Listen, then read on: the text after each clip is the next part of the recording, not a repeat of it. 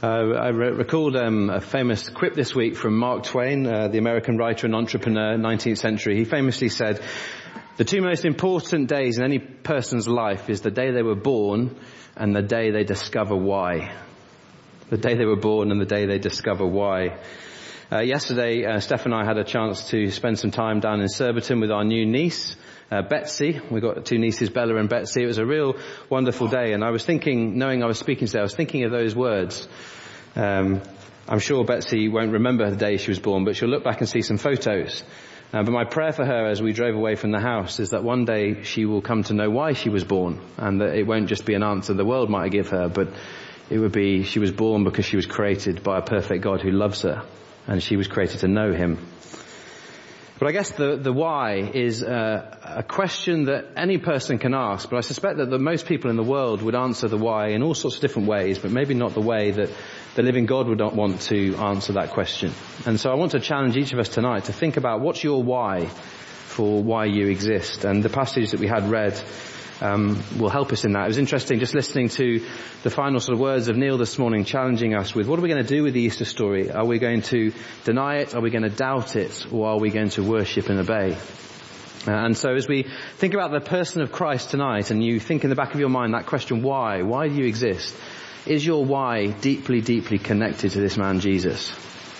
And if it's not, then allow your heart to be challenged tonight that your why, your purpose for living, is connected to him, because that's what this passage is all about. John chapter 10 verse 10, the final verse that Isabel read to us at the end of the reading. "I have come that they may have life and have it to the full."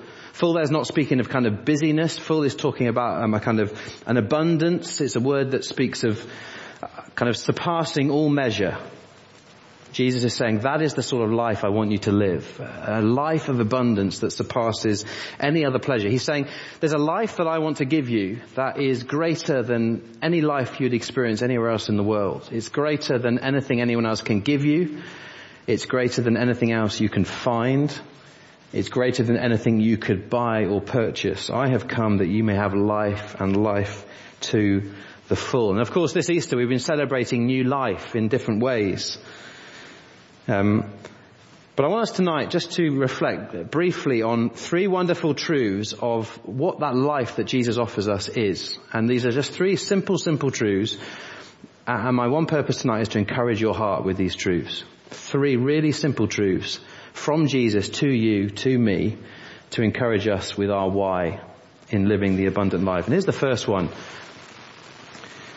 Our little reading we had from John chapter 10 tells us this wonderful truth that you, if you're trusting in Christ, if you're worshipping him with all of your heart tonight, you belong to the Good Shepherd.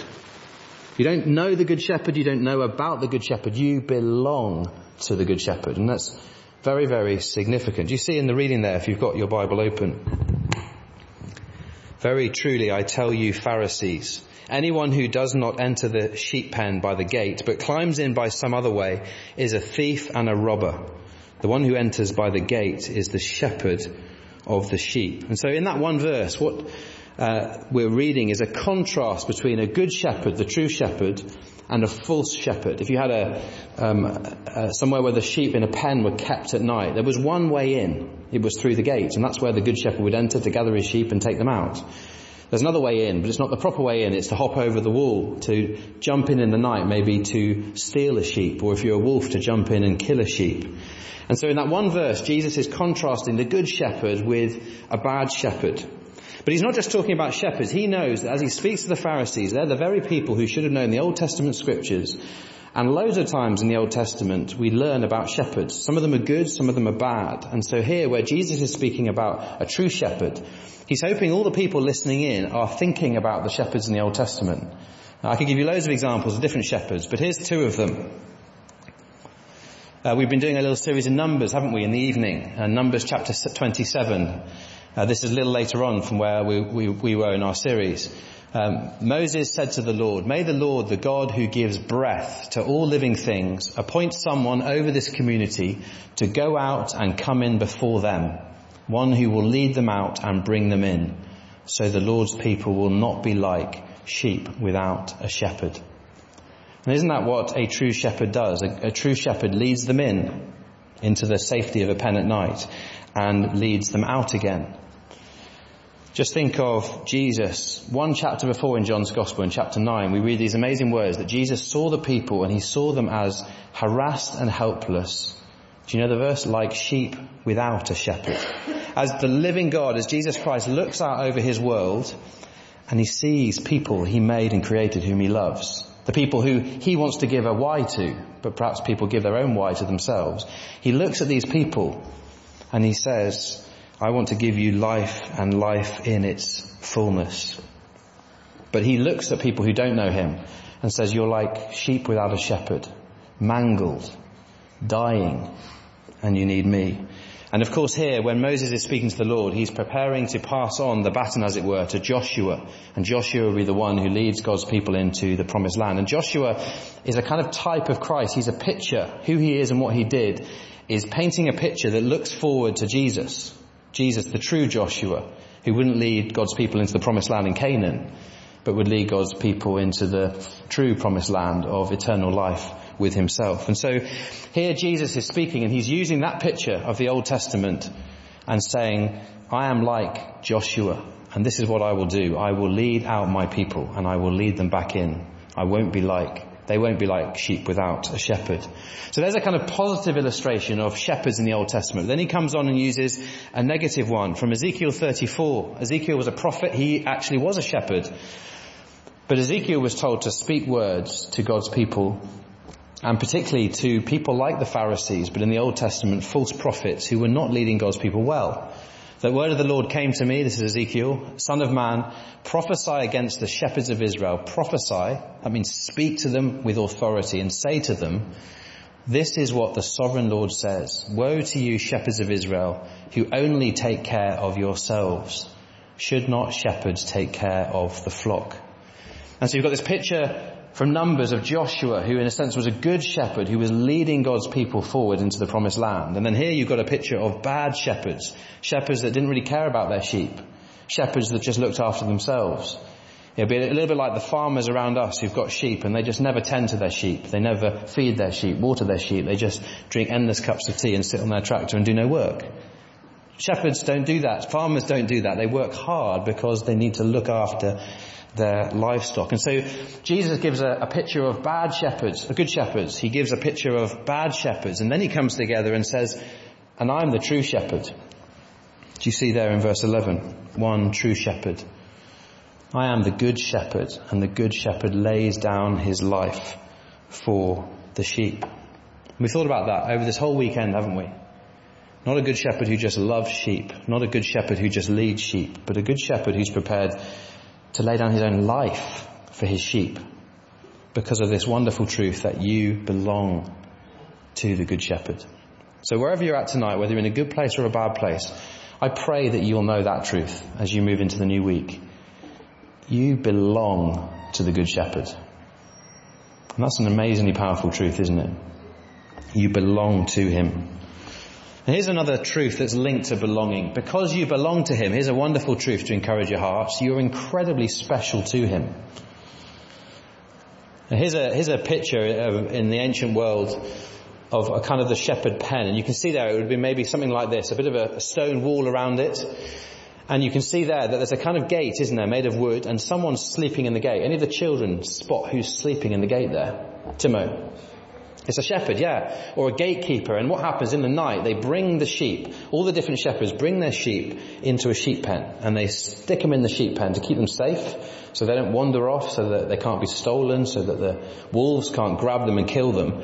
And then often the shepherd might pay what's called a hired hand. It might be like a shepherd boy, pay him a bit of money. And what the shepherd boy does is he literally sleeps in the gateway to stop the sheep going out and to stop the bad wolves getting in. And it might be quite crammed and it wouldn't be very pleasant for the sheep, but they were safe. They were safe. And why did you put them in a sheep pen? Because the shepherd knew that his sheep were incredibly precious to him. When the living God looks at his church, why does he want to protect us? Why does he want us to know how special we are? Because of that truth that we are that special, and he wants to protect us. And so do you see in the reading there, in the morning, the gatekeeper, that may be the hired hand, the shepherd boy, he opens the gate for him, that's for the shepherd, and the sheep listen to his voice. He calls his own sheep out by name and leads them out. Now I'm going to have a bit of fun. You might think I'm mad, but what noise does a sheep make? Okay, but sheep are quite noisy, so what real noise do they make? Let's all get involved here. Come on, one more time. I bet you've never done that in a church before. Now if I was to ask you, how do you feel when you're making a noise like a sheep? How do you feel? Say it. Stupid. You feel stupid. And I feel even more stupid for asking you to do it.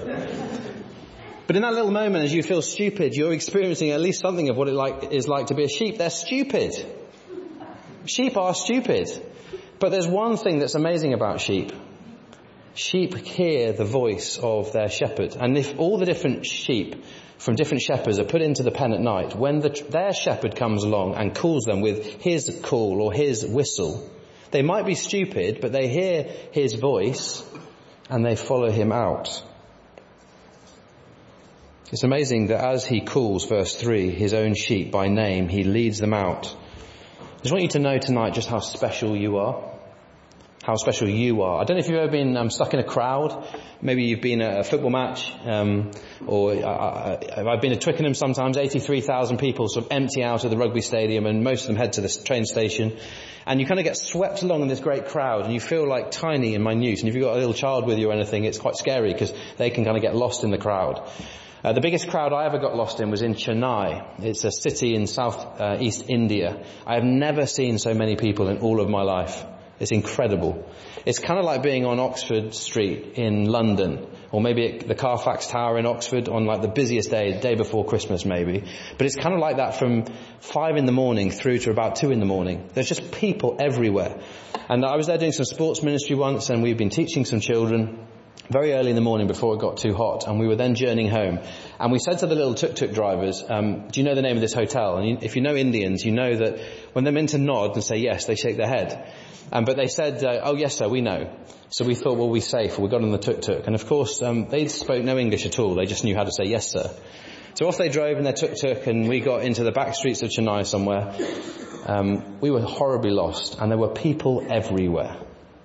And they got to 40 plus degrees. It stank. And in that crowd, you just feel pretty helpless. In a foreign country, you don't speak any of their language. You feel very, very vulnerable. I smelt something horrendous yesterday, and it just reminded me of that moment in Chennai. But the incredible thing is, even in that moment of being utterly lost in a giant city, or for you maybe being swept along in a crowd at a football match, isn't it amazing that in a crowd where you just feel like nobody, God can call you by name and pick you out of that crowd. Any one of the 83,000 people coming out of Twickenham, he could pick you out. That's how special you are. In a sense, he could have picked me out of Chennai when I was utterly lost. That's how special I was to him. And so as it goes on, verse 4, when he had brought out all his sheep, he goes on ahead of them, and his sheep follow him because they know his voice. Do you see the link there between following Jesus and knowing his voice? There's a strong link in Scripture between following Christ and knowing him. I think of the beginning of the gospel. Jesus calls the first disciples on the beach. What does he say? Come, follow me. And he calls Peter and Andrew, then he calls James and John. That's 4 of them. Then he comes to choose the next 8. And then when he's chosen all 12, we read in Mark's gospel, having said to each of them, follow me, we read, he chose them that they might be with him. See, Jesus calls us to follow him that we might know him. He doesn't call us to follow him that we put our trust in him, that we believe our sins have been forgiven, that's the end. He calls us to follow him that we know him, and as we continue to follow him, as we hear his voice, we grow up to know him better. And that's his purpose for us. Now you might know those words in Colossians chapter 2, 6 and 7. They're some of the first verses I learnt in the Bible, and they're great discipleship verses I use all the time here in the church. So then, just as you received Christ Jesus as Lord, continue to live in him, rooted and built up in him, strengthened in the faith as you were taught, and overflowing with thankfulness. Follow me, that you might know me. You're incredibly special to him. And then, of course, When we have grasped that wonderful truth that we belong to the living God, when we've grasped that truth that he could pick us out of a crowd, you're incredibly special to him, we then see at the end of our reading, only in him do we find this kind of life, abundant life. Have a look at verse 7. Therefore Jesus said again, very truly I tell you, I am the gate for the sheep. All who have come before me are thieves and robbers, but the sheep have not listened to them. I am the gate. Whoever enters through me will be saved. Here Jesus is drawing on all the analogies in the Old Testament of shepherds, bad shepherds, good shepherds. He says, I am the good shepherd, and all who enter through me will be saved. This is John chapter 10. Go forward 4 chapters, John chapter 14 verse 6, that really famous verse, you'll probably know it, where Jesus says, I am the way, the truth and the life. No one comes to the Father except through me. He's unpacking a bit more of what that verse in chapter 10 was all about.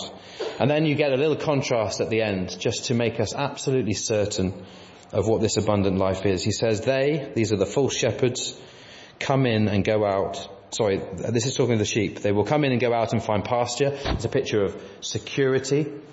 It's a picture of abundance. But in contrast, you've got the thief, verse 10.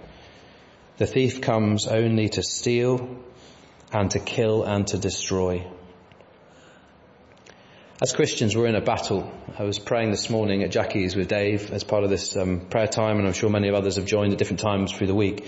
We spent some time reading through Ephesians chapter 6 and praying about the spiritual battle that we as Christians face. And the battle is against this thief, the devil and all his ways. And what does he want to do? He wants to steal. He wants to kill. He wants to destroy. He's intent on destroying the church. And to do that, he might want you to know that you don't belong. And he wants you to know that you're not special and loved. That's the thief's work. To tell you you're not worth it. To tell you Jesus didn't die for you. To tell you it's all pointless. But what does the true shepherd say? He says, no, the thief tells you these things to steal, kill and destroy. But I, the good shepherd, Jesus says, have come to give you what? Life, and life in abundance. Surpassing all measure. There's a joy to knowing Christ that you cannot find anywhere else in the world. And that is the joy that Jesus is speaking of here. And of course, to experience this abundant life, it starts with those foundational truths. First of all, I need to know my why. Why do I exist? I exist to belong to the living God. And when I know that I belong to him, I know just how special I am.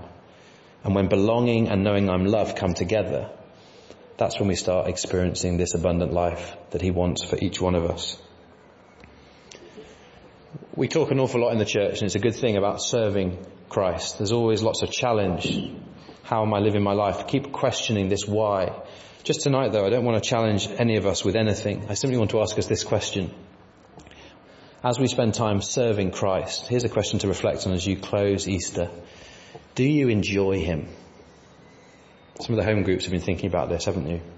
In your studies over the last few weeks and months. Do you enjoy Jesus?